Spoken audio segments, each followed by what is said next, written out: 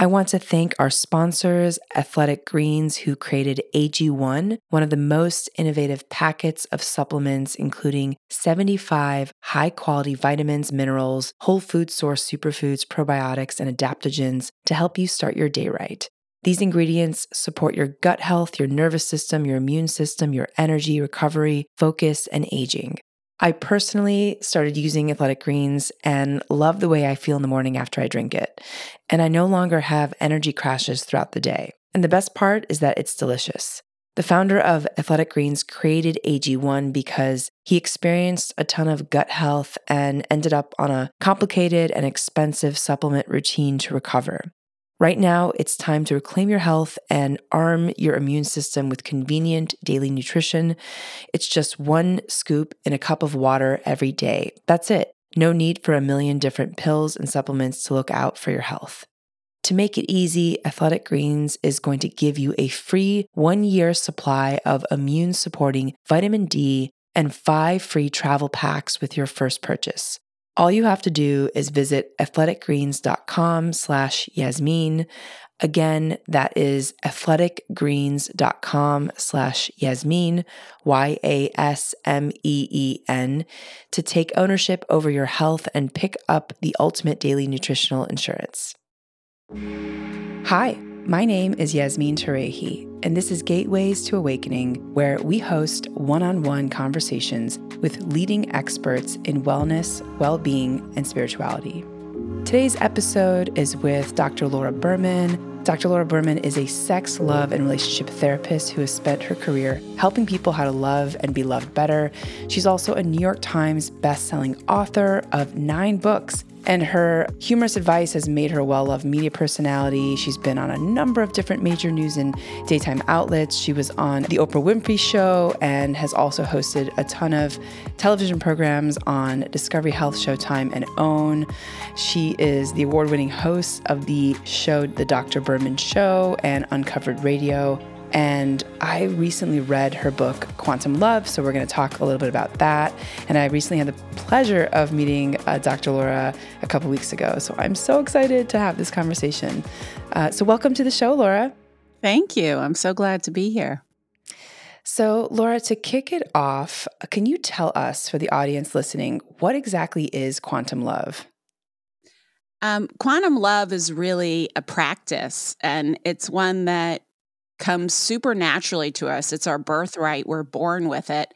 But it gets conditioned out of us from the time we come in. We're born these beautiful quantum love machines. And somewhere along the way, the majority of us have forgotten the power that we have. But really, quantum love is the process of harnessing your body's atomic energy, because we're all made of pure vibrating energy on an atomic level. Harnessing that energy in service to your love life, to manifest the love life and the relationships you want. So can you talk to us about that, like what that practically means? So if I was a person who wanted to bring in this type of love, like how would I be feeling? What sort of feeling state or emotional state should I be in to be able to do that? Right. Well, so for everyone, it's really different. So the key to quantum love is operationalizing what I'm just standing on the shoulders of giants, right? So it's not like I invented this. I just am a science geek at heart and went through my own dark night of the soul, where, as these dark nights do, which ended up being a doorway where I stumbled upon this and then went down the rabbit hole and started exploring it and needed to understand it. And then through that uncovered a system that made sense to me. So basically, here's the key, right? We all know about The Secret and the law of attraction, whatever you want to call it, that we are all co-creating our reality every millisecond. We already are we're already manifesting everything that happens to us. We're just not conscious of it. And what quantum love helps you do is get really conscious of it. So when we hear about the law of attraction, for instance, in as it pertains to your question, I want to call love in, right? Most of us would just say, okay, I'm going to envision that perfect person. I'm going to clean out my closet and make room for his or her, their clothes. I'm gonna, turn my metaphorical cab light on to let people know I'm available, meaning that I'll look up from my smartphone when I'm in the coffee shop or when I'm walking into my building for work or whatever it is, and engage with the world so that I'm giving out cues that I'm open to being approached. And, all of those things are in what I would call the logistical field of life, or the 3D field, which is very valuable. And most of my career before Quantum Love, and still much of my career, is spent in that 3D field. There are lots of practical things you need to do or could do to call love in. But the tricky part, and the place where I feel like the law of attraction or the secret has often fallen short, is that going to that point doesn't really work. Envisioning your perfect mate, it's the same as like writing yourself a $10 million check, right? I'm going to write myself a $10 million check, and then that's going to, and I'm going to decide I already have it, and then that's going to call love in, call that money in. The problem is that the key to manifesting is in moving your body into the energetic alignment of that which you desire. So taking the $10 million check, if I just write myself a $10 million check, it's probably not going to happen. If I move my body into the energetic frequency of what I would feel like emotionally and inside my body, holding that, looking at my bank account full of $10 million, right? Or looking at a pile of cash on the bed in front of me, how would I feel, right? And that is really what translates to the quantum field and what really creates our reality. Because back to what I was originally saying, we are all pure atomic vibrating energy, and our body holds an energetic frequency. And that we all kind of have this baseline energetic frequency, and we're all, if we're perceiving one another with our five senses, then we're vibrating in harmony with one another, right? So you and I, Yasmin, in order for us to even have this conversation, we're vibrating in harmony. Your energetic frequency and my energetic frequency is in harmony. But each of us, our frequency changes and shifts based on our conscious and unconscious emotional states. That's really the key to what shifts your body's frequency. And so it's one thing to think about what you want in love, but when you move your body into the energetic frequency of how you would feel waking up to that person every single morning, that is what translates into the quantum field, where all possibilities exist. And so I don't know how much you've talked about quantum physics or the quantum field in your show, but that's really the science. Quantum physics is the science underneath the law of attraction, or manifesting what you most desire, because in the quantum field, all possibilities exist. For instance, quantum physicists, when they do experiments, they have to leave the room. They have to do those experiments in a vacuum, because they discovered early that the scientists' conscious and even unconscious expectations of the outcome of the experiment were going to create that outcome. So expand that to what we're wanting to manifest, right? It's our expectations, the energy of our expectations almost radiates out. Our energetic field, we've been able to even measure 10 to 12 feet, but it goes much further than that. Our energetic frequency emanates out, and then that creates the form and the manifest reality that we experience. So when you're called, this is a very long way to answer your original question. I love it. But I think it's important to explain, because when you want to call love in, right? Think about what you want. Think about those logistical 3D things. But most importantly, how do you most want to feel in love? How do you most want to feel?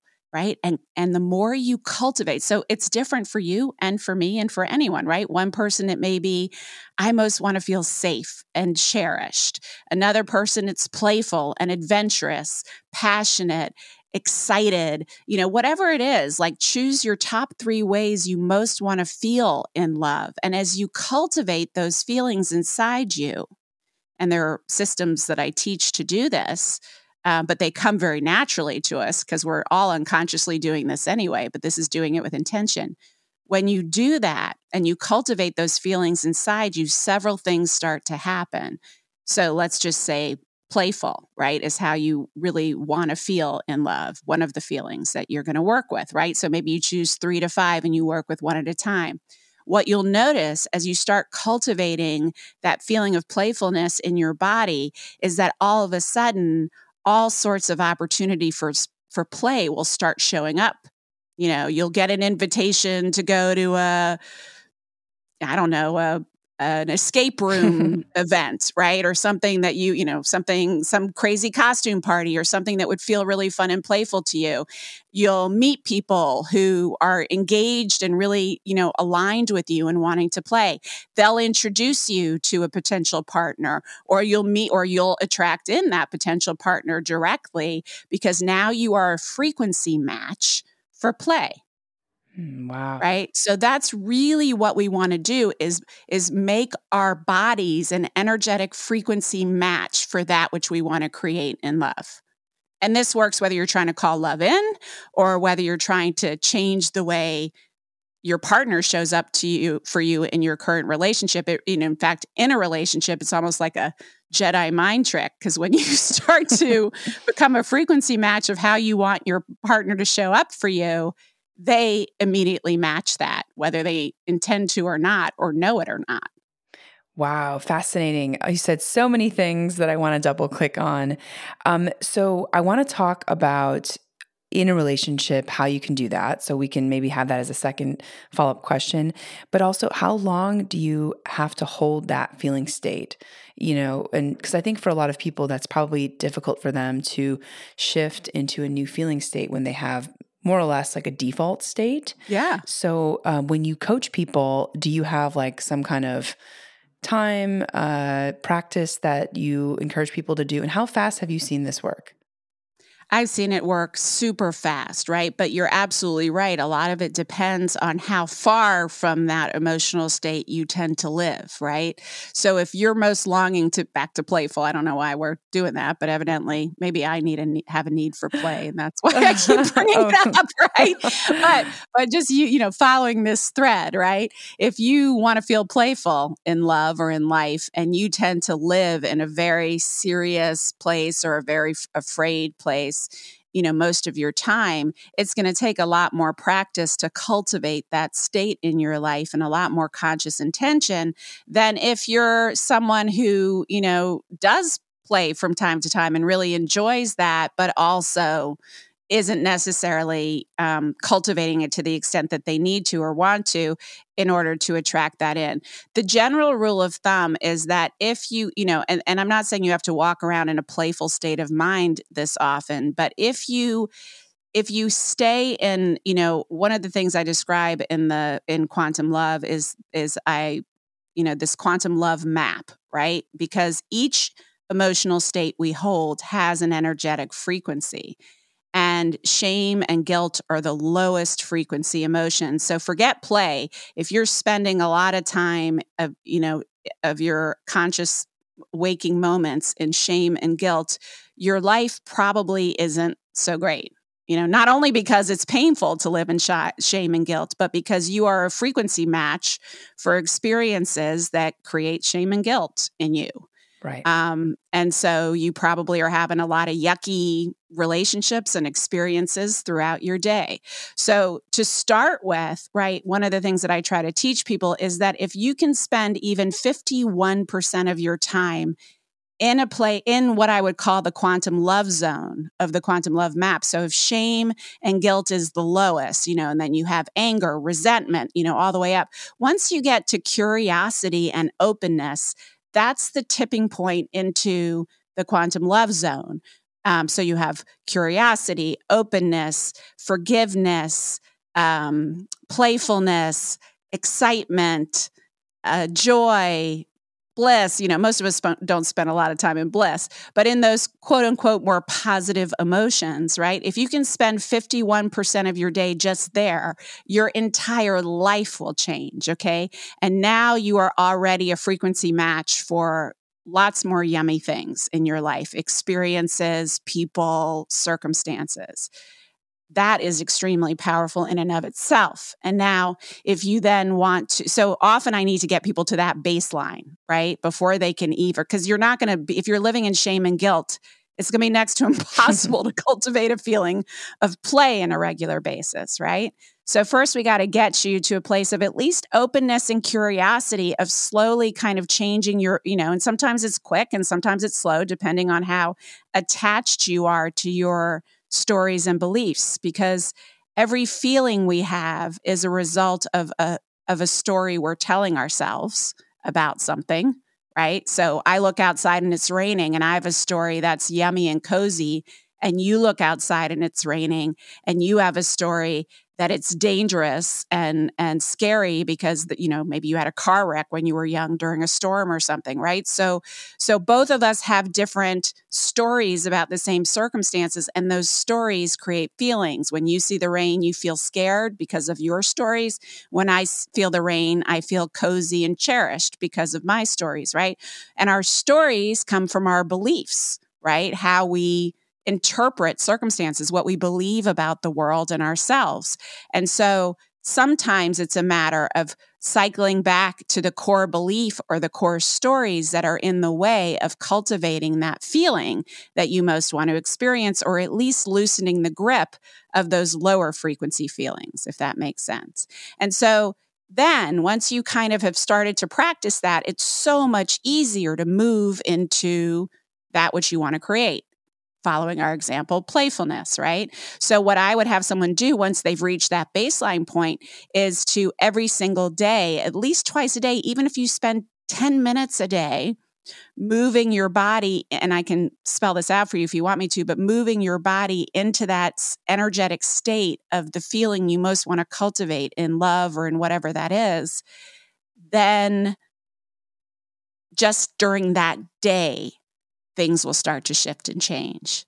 Wow. And then it cultivates more of that. It's like a self-fulfilling prophecy or cycle that starts to feed on itself. I love that so much, Laura. And I love that you are mentioning play, because that is one thing I am calling in so hard this year myself. I'm like, yes, I definitely need more play in my life. So I'm going to hold that feeling state. I love that. And you mentioned also, how you can shift in your own relationship. If you already have a relationship and perhaps your partner is kind of throwing you off, or, there's conflict or disagreement, can you talk to us about practical ways that you can shift out of that? Like, do you also do the same practice for moving into a different feeling state? It's similar. It's similar for sure. But here's one of the cool things about love relationships, or any relationship with people that we're very close to. On a quantum level, on an atomic level, we are always, all of us, no matter who we are always in training to one another. What that means is we're constantly kind of moving into energetic alignment with each other. And we're usually doing that completely unconsciously. So if you take 10 people who come together in a room, let's say for a cocktail party, they are all unconsciously matching each other's energetic frequency until they find the common median, right? And they're all kind of matching. So you might have someone come in who's super depressed and someone who comes in on top of the world, and the energy of everyone just kind of shifts to some happy medium where they can all be in harmony with one another. What gets really cool is when you get conscious of this, you walk into that cocktail party holding your own frequency and everybody entrains to you.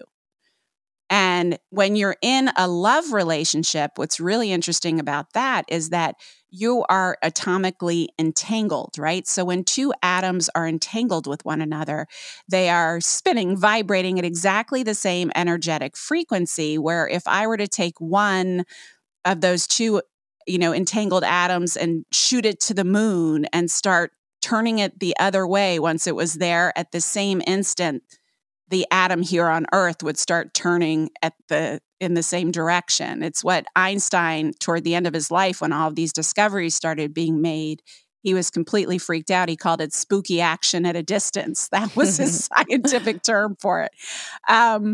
But so the reason that's important in a love relationship is that, talk about entrainment, your partner is like immediately matching your energetic frequency.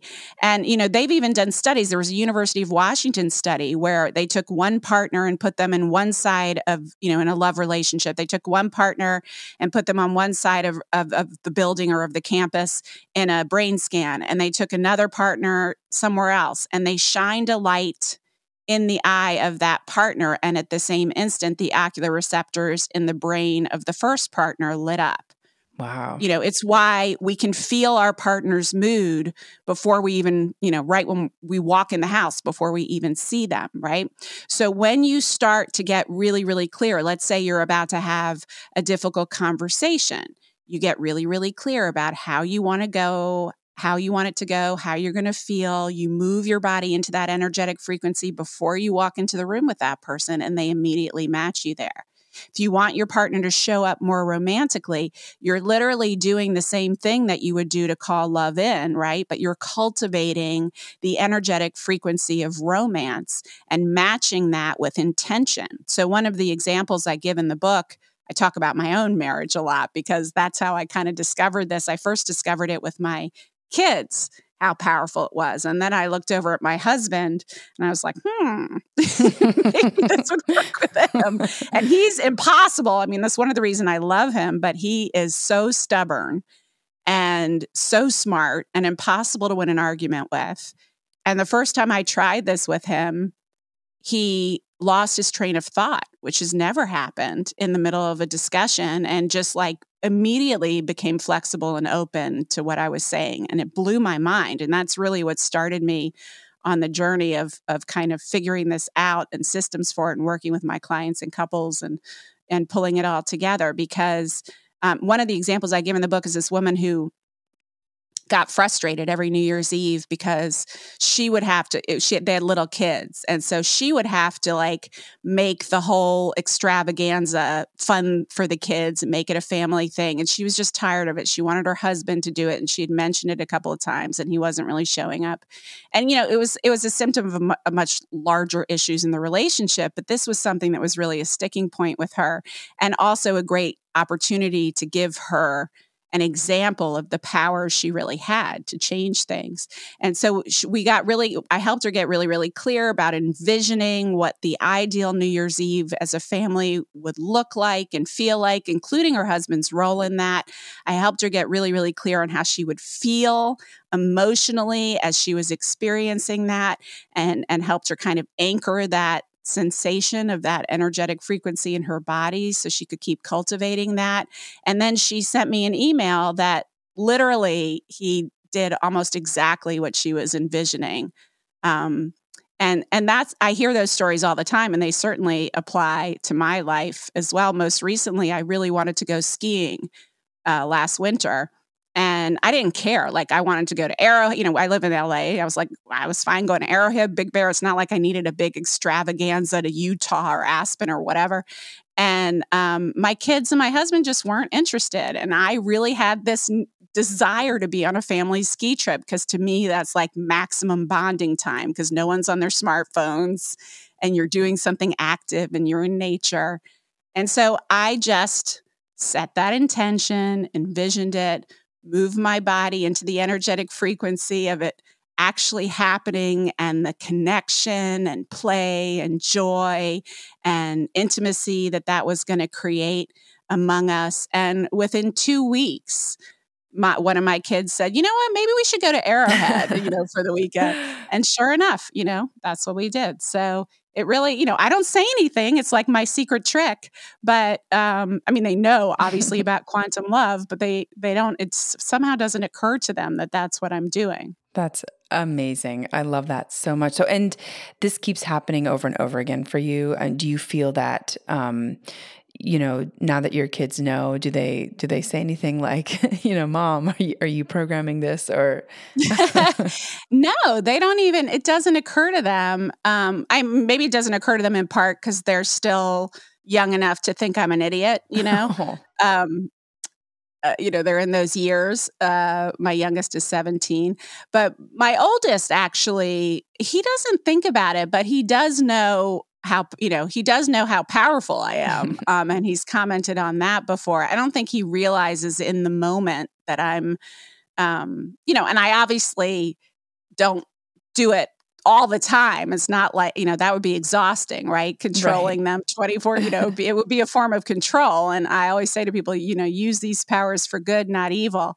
But I do, like, even with my son he's doing his college applications right now. And I found myself moving into sort of the opposite of what I call the quantum love zone is ego, the ego frequency where you're wanting to fix, manage, and control things. Right. And I find myself starting to do that. And even just this morning, I was like, okay, I really want him, for his own sake, to step into this more and take responsibility. How would I feel if he really stepped into this and took took it by the reins, invested in the application process, worked on his essays and all the other things, letters of recommendation, all the crap you need for these applications. And I'm just going to step back from this because it's not my job to fix, manage, and control anything, much less another person.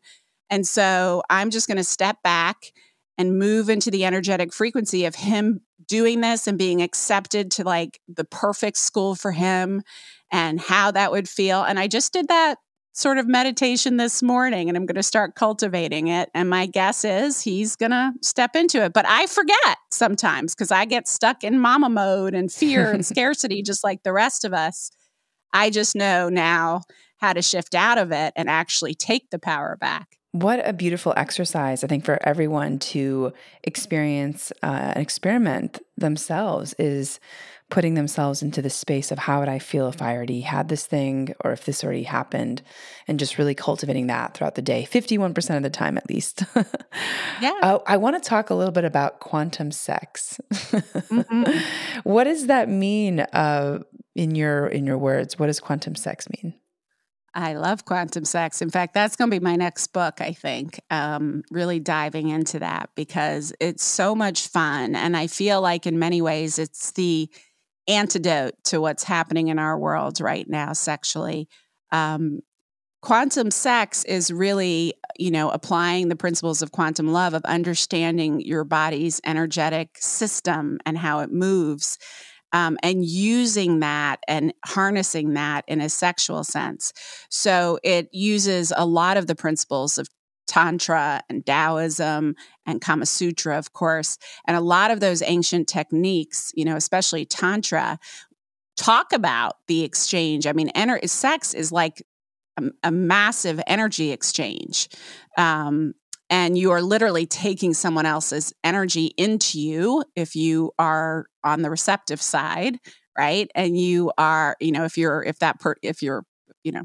to get into the specifics. I don't know how graphic I should get on your podcast, but if you're on the receiving end, male or female or somewhere in between, you are taking that person's energy in. And if you are on the giving side, you are also bathing, right? Surrounding yourself in your partner's energy. So there is a significant energy exchange and in some cases an energetic hangover to sex. But there is also amazing power there because for most of us, sexual sensation is really localized to the genitals, right? To the pelvis and the genitals. That's where we feel it. But with quantum sex, you're learning how to pull that energy up from your genitals all the way up through your chakras or up your spine. You can circle it around. You can circle it between the two of you. You can shoot it out the top of your head. And it allows you to have these full body orgasms. But it also, like, to me, the most frequent question I get asked, no matter where I speak, in what community, is, if I had to name the most common question I get about sex, it's how do you keep things, how do you spice it up? How do you keep things interesting in a long-term relationship? And, in that logistical 3D field, right, I could be giving you 365 tips, tools, toys, role plays to try to spice it up and get out of your comfort zone. And that's certainly what I did for a lot of my career. And I still do that. I mean, there's a lot of fun to be had there.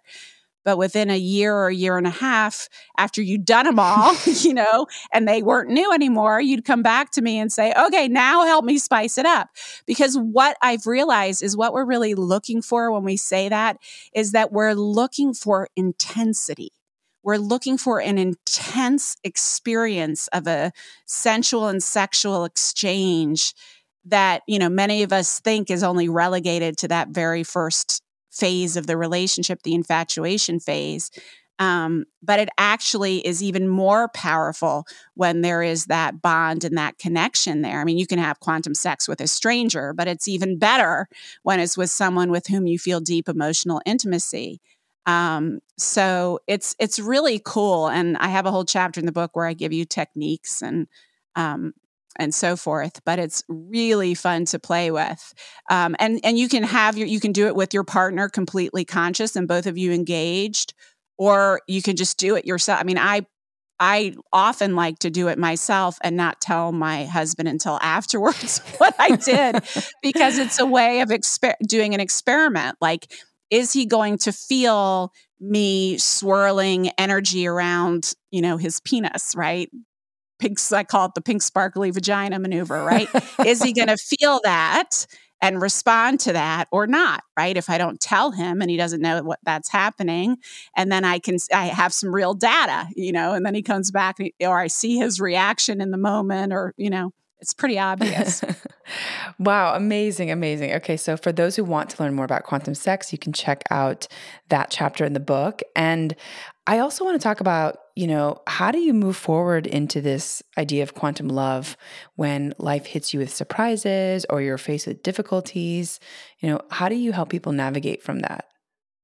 Yeah. Well, I have a lot of issues with many in the personal empowerment, or spiritual community, the teachers who focus so much on, just think positive and positive affirmations and tapping it away. And, I definitely think there is a role for all of those for sure as a Band-Aid, but they are not a solution. And so, I think it's really easy in the personal empowerment community to be misled into accidentally, what we call spiritually bypassing. And that is really important for quantum love, because you can say all the beautiful things to yourself in the mirror that you want. But if your body and your subconscious are saying, yeah, bullshit, go on with your bad self, that's the energetic frequency that you're holding, right? You're not going to hold, your frequency is set not by what you do, but by who you are. And so often, if your life is just really sucking right now, and Lord knows I have been in those places, and I have had very dark nights of the soul, many of them throughout my life. The only way to shift is to not go around it, over it, or under it, but to really go into the source of the pain and allow yourself to fully feel it. And sometimes that's a process that takes time, especially if you had a trauma in your history, or, like a big tragedy. You're going to need help kind of moving through and somatically, which is essentially energetically releasing that density from your body. And then you can start to shift. But what I find is so often we stay stuck in those very dark places because we don't understand how we want to do anything we can. We think the Pandora's box is going to open if we allow ourselves to really feel the pain of what we're going through. If I let myself cry, or I let myself feel as desperate as I want to right now, I will never, I'll get lost. There's no bottom there, and if you think about Pandora's box, at the very bottom, once all that craziness was released, was hope, and so it's the same thing for us. And I have found this in my own life time and time again, when I'm brave enough to go all the way into the pain and allow myself to feel it, it doesn't take you over. Your body actually is so brilliant, and your system is so brilliant, that really to allow an emotion to pass through you and release often only takes 5 to 10 minutes. And then the pressure valve is so significantly released and the density is released and your energetic frequency rises. So I'm not saying you have to do like a whole bout of 6 months of trauma work before, if you had trauma in your life, before you can start changing your life with quantum love. You can start changing it with your first authentic release of density. You're already at a higher frequency as a baseline then. Yes, that's so powerful. And I also just want to like highlight that because I think a lot of us grew up in a culture where we were taught not to feel our feelings and to sort of just disassociate and disconnect from these darker emotions or numb out with an addiction.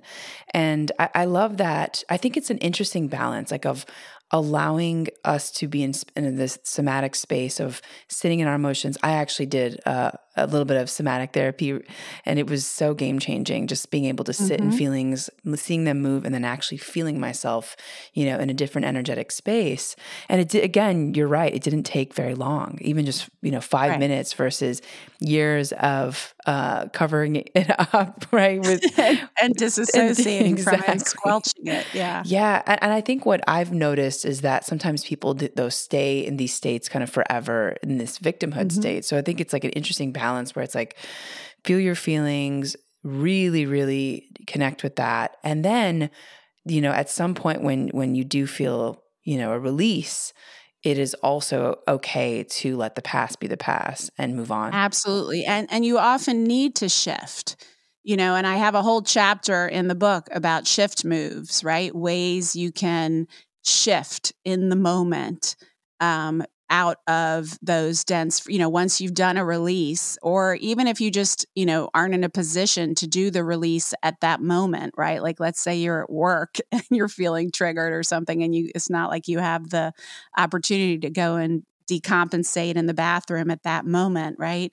Then there are ways that you can, those Band-Aid approaches that you can shift, including after the release. I often cement it like with a crazy dance, like no one's watching, or working out, or, breathing the energy into the earth, or there's lots of different ways that you can kind of maximize the release and bring yourself back to center. But either way, whether you actually have gone into the feeling that you're trying to avoid, or if you haven't, it's just that if you haven't, it's more of a Band-Aid. If you have, it's more of an anchor. Yeah, absolutely. Oh, wow. So Laura, I want to talk a little bit about some of the ways that your clients have made changes with your process.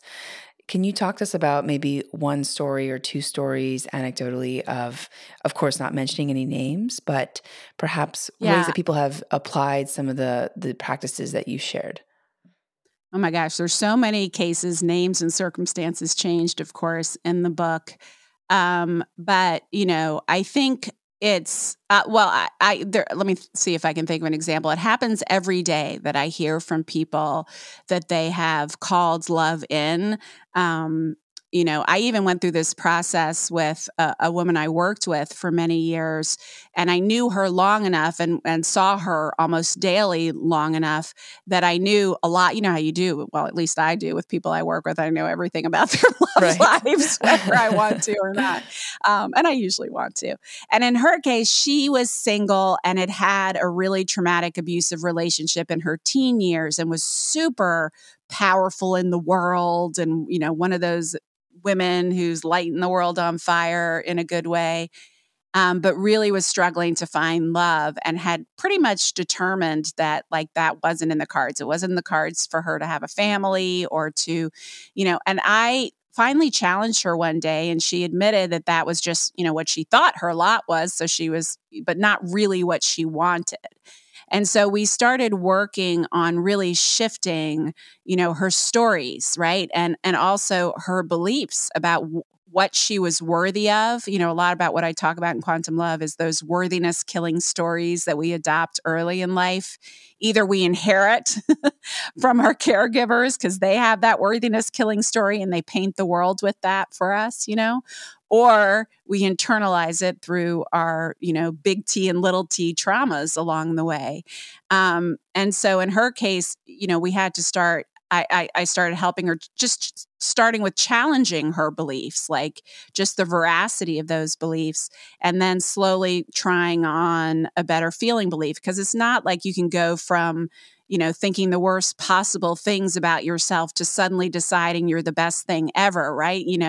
I always say that our beliefs are like a scared little rabbit.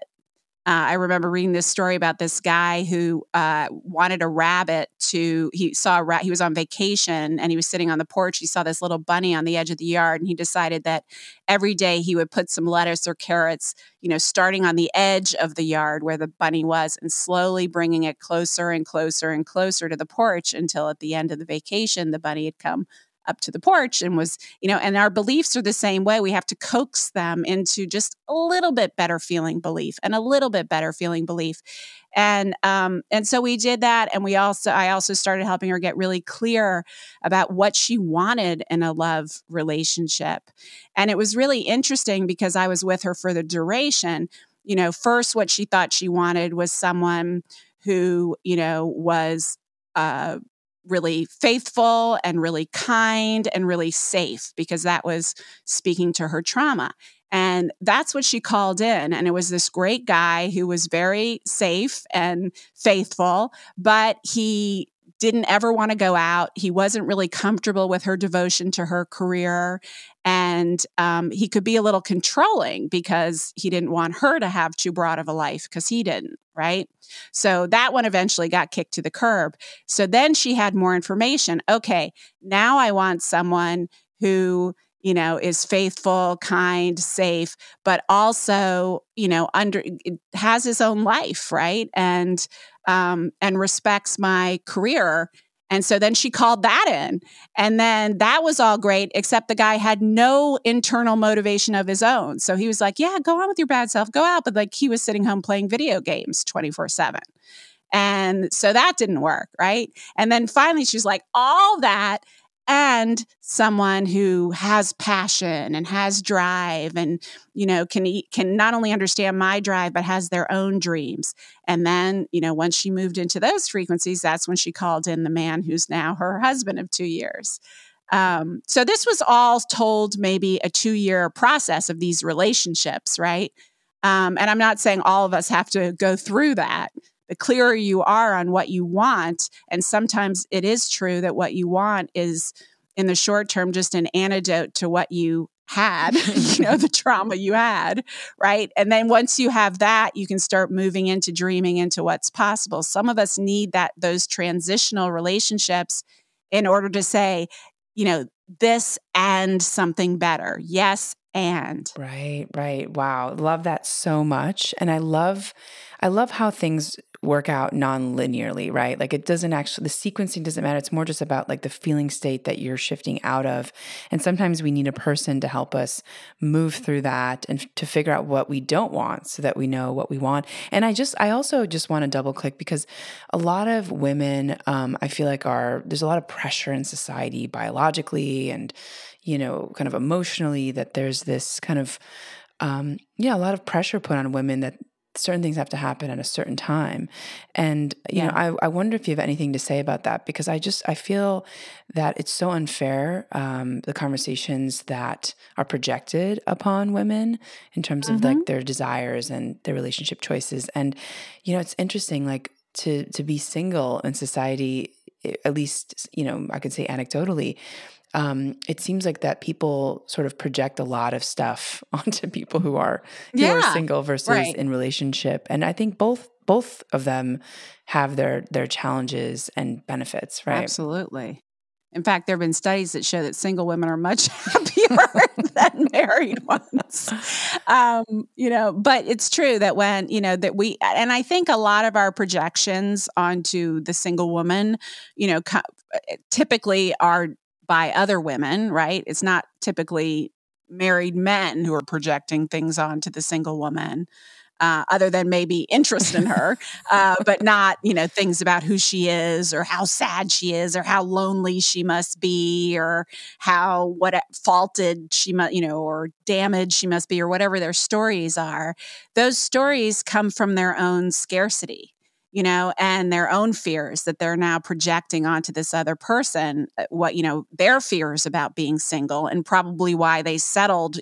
I find that those women who project onto the single woman are typically women who aren't very happy in their own relationships and have been trying on being single and are too scared. And so when they see you or whoever in their single bliss, then they, they get a little triggered and they don't even know it. So then they just project all these sad things that they imagine they would feel if they were single onto the single woman. And I think we do that as a society because we've all been so conditioned to be scared of being alone. But what I can tell you is the number one way to really manifest beautiful love is to become blissfully single. Because once you are your whole delicious cake, and you don't need, God, I hate that line from Jerry Maguire. Remember that movie, You Complete Me, when Tom Cruise, because nobody completes you, right? When you are your whole gorgeous, delicious cake, someone else is the icing and makes it all the more yummy and delicious, right? But you are still unbelievably delicious on your own. And we've all known people like that, men, women, but since we're talking about women, because they seem to be the ones that have get given the hard time for being single, not men. We've all met those women who are like, and a lot of them don't even, match society's standards of ideal beauty, right? Like, they may be 40 pounds heavier than the ideal. They may not look ideal, but they are like a freaking magnet for people. And they walk into a room and every potential partner wants to talk to them. And it is about their energetic frequency, because your energetic frequency will make you a magnet for what matches your frequency. So if you walk into a room feeling like crap about yourself and really in that place of shame or guilt or, not feeling enough, and you've really internalized other people's projections onto you, or you've internalized them from earlier in your life, you will probably walk into that party and either attract someone who is a user or an abuser or an addict or someone who an active addict, someone who you don't really want to be with, because you're a frequency match for that, right? In those lower frequencies. So I think it's a really important exercise for all of us, but especially as women, to really start understanding that those kinds of opinions, I'm not saying when someone gives you authentic feedback that you don't try it on and honor it and perhaps integrate it.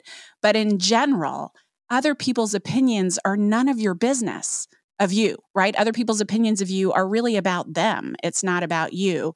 And the problem comes when we internalize that and we take that into our own energy. Right. Absolutely. And I think for those that are more empathetic, or I'm clairaudient, so I can actually hear people, hear people's thoughts. And so oh God. Yeah. I'm sorry to laugh, but I'm just imagining. Can you imagine in a relationship? The cacophony you hear when you go into these groups. I know.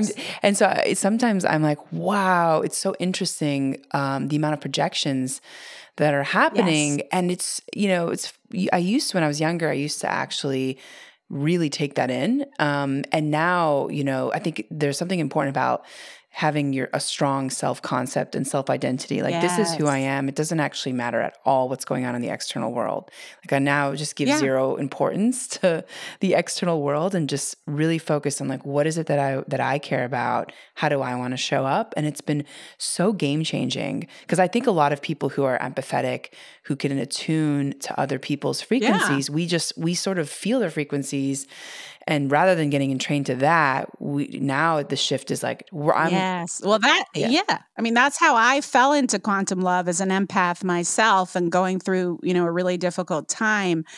In particular with all my kids, my mother died of breast cancer, and within a year, because I didn't process the pain, I just went right to bypassing it, to making meaning and spiritually connecting with her and not really feeling the agony of her loss, which really was agony. I just didn't have time, didn't want to feel it. And within a year, I had breast cancer in the same breast with no risk factors, just like all of a sudden. And I had to completely stop my life and my family, not my husband. He was like steady, thank God. But my kids went off the rails and my oldest became suicidal. And I was desperate because I was trying one thing after another. And eventually I went to see this woman who became one of my greatest teachers, this woman named Therese Rowley, who is a psychic medium. And she was the first one to tell me about the clairs, right? You're clairaudient, clairsentient, empaths are all clairsentient. We feel what other people are feeling. I am one too. But in my son's case, he was a clairsentient who was feeling everybody else's feelings, but he didn't know the difference between his own feelings and someone else's. So he was like a cuckoo bird who was taking in the feelings of the world and thinking they were his. And there were all sorts of interesting things that made sense once I understood that. But it was so powerful to learn that when I walk, because she's like, you have to be really careful of the energy you bring into the room. And I'm like, well, I always go in there, positive. I know that. She's like, no, not just on the outside, on the inside. Like you have to shift out of fear and anxiety and whatever yourself before you walk into the room with him. And when I started mastering that, it was like immediate. So for most empaths, part of our survival, the reason we're empathic in the first place comes from trauma, right? Because we had to be hypervigilant and attuned in order to stay safe, in order to get love, in order to avoid abuse, whatever, pick your poison that we had growing up, right? It came from a place of pain, but it's a superpower that we developed.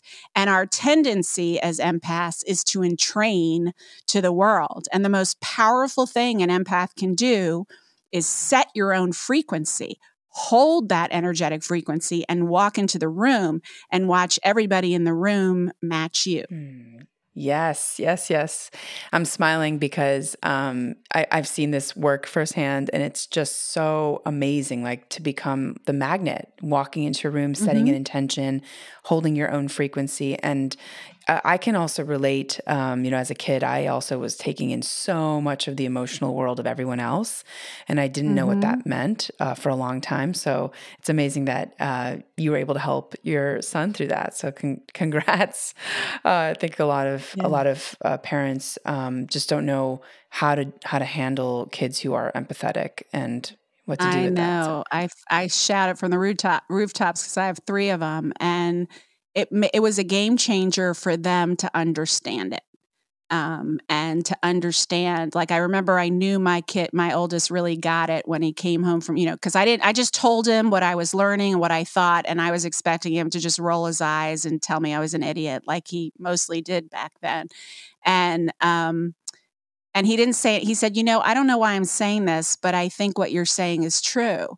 And I said, okay, well, then let me do the other thing she said, which is to give you a grounding hug. And she taught me how, to pull the energy in through the top of my head, circle it into my heart, and send it into his, just all of this love, universal love. And I did that without saying what I was doing. And he this kid who's a teenager and barely lets me touch him, just completely melted in my arms. To this day, he's 26 now. He still asks me for grounding hugs. But it was a game changer. So he came home a week later. I didn't say anything else about it, lest he think I was invested and then reject it. And he came home a week later and said, I was at school today and I was at my locker. I was in a good mood, and all of a sudden I just felt so angry and depressed. And I looked over and there was a girl a few lockers down, and I thought, oh, she must be angry and depressed. And like that was the game changer for him. That was the beginning of everything for him. And, for my other kids as well, understanding that as a superpower, but also something that needs to be managed and processed correctly. It really is a game changer. Right. Yeah, absolutely, Laura. I love that grounding hug. Can you explain it one more time? I'm sure that folks listening are going to want to do that with their children. So. Yeah, I do it all the time. In fact, it cracks me up because when I want to give someone a good hug, I do it this way. And they always are like, whoa, what did you just do? You pull, I teach a lot of these meditations in Quantum Love, and actually have a new book out called, it's an ebook. You can get it on my website called You're Not Crazy, You're Just Ascending. I love that. And it's how to survive and thrive in this wild new world. And I have you buy the book, you get like 20 different guided meditations. And I have a lot of guided meditations that teach you how to do this. But you imagine you breathe in light through the top of your head. This is a great way to ground your system too, right? So you could breathe light in through the top of your head.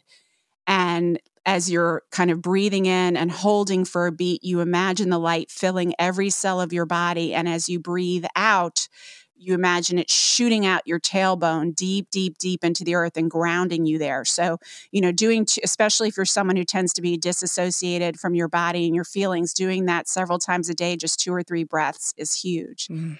The hug that I'm talking about is a different version of that, where you still pull the light in through the top of your head. As you breathe in, it goes into your heart center, right in the center of your chest. And in my experience, I just really enjoy kind of circling it around for a second or even a millisecond just to give it some momentum, right, in that spot, and then shoot it out your heart into the heart of the person you're hugging. Mm. And they will feel it. And the cool thing is that you feel it too. Like when I first started practicing this, either in a hug or a different version of it during sex, I was kind of doing it as a gift for the other person, like, oh, let me just send this energy into them. But what I realize is the process of pulling it through my body gives me the benefits as well. Wow. And it's also really, really important what I said about pulling that energy in, because what I had done for decades before learning this is if I did share my energy with someone, I would share it from me, not through me. And boy, is that a difference, because you will deplete the crap out of yourself if you are sharing from yourself energetically on every level, including this one, right? But when you're sharing through you, when you're pulling that energy through you and sharing it, it takes nothing from you. It only gives you all the more. And it gives the other person a beautiful gift. Oh, I love that so much. And I can also feel the resonance between us on this call and just the field that we've created. So it feels so heart-opening and warm and expansive. And yeah, so I already feel that from you, even without the... You're entrained. Yes. Yes. I love it. So Laura, I know that we're at time, but I wanted to just ask, what sort of things have surprised you the most on this journey since you started doing this work? Looking back, what sort of has surprised you about human behavior, about relationships, about quantum love?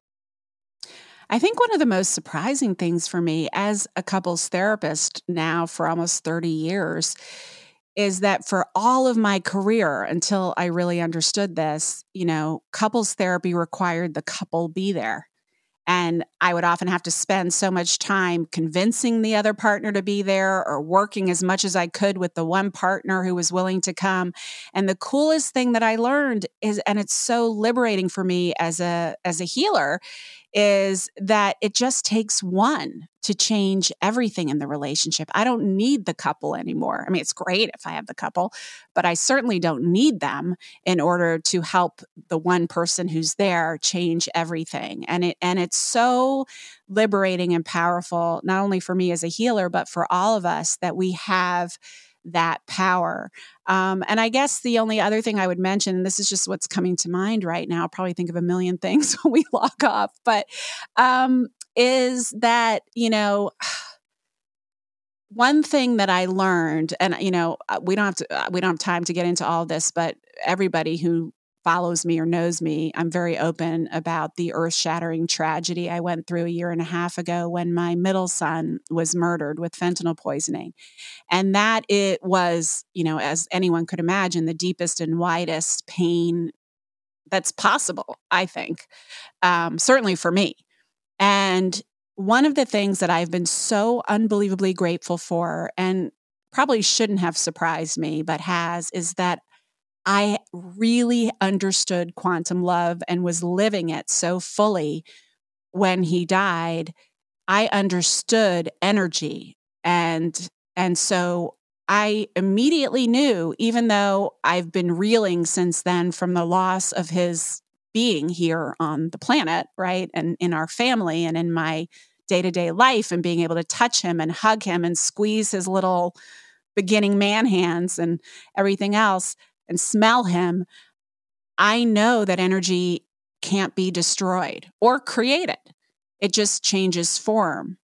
And I would say that quantum love, and having lived in quantum love for almost, 10 years by the time he died, I think that's a huge part of what has saved me, because not only was I able to really connect with the truth that he is just beyond the veil, he's just not in physical form anymore, but I also have learned that when I'm in those darkest, deepest, painful places, and I allow myself to release, as we've been talking about, and to go into the pain and release the pressure valve and feel my system rise, when we are out of these physical forms of our bodies, we are vibrating at such a high frequency.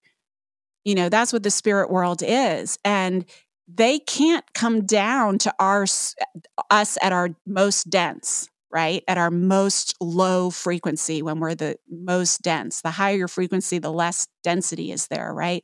So when I release some of that density and I feel, and you start to know what it feels like in your body to be in a higher frequency, and I feel that, it's like then he can meet me in the middle. Wow. Mm. And that's where I can connect with him the most, in those higher frequencies. So that's been a beautiful gift as well. Wow, Laura, thank you so much for sharing that. That's incredibly, I think, inspiring for a lot of people who have lost loved ones, even just coming out of the pandemic. There's been so many stories of loss. And, it reminds me of this Rumi quote. Oh gosh, I forget the. I'll meet you in between, Yes, right? yes. In the fields. I forget it Yeah. too, but I know exactly the one you're talking about. Yeah, it's like in the middle, between. Oh my gosh, now I want to look it up. I'm going to look it up while we talk. I'm at my computer. Hold on. Yeah, because I think that to me resonates, that place in between, like the physical and the spiritual. I think about that all the time. And I love that it's an invitation for anyone who has lost someone that they really loved, that those are the spaces that you can reconnect with those of us. Like you said, energy is never created or destroyed.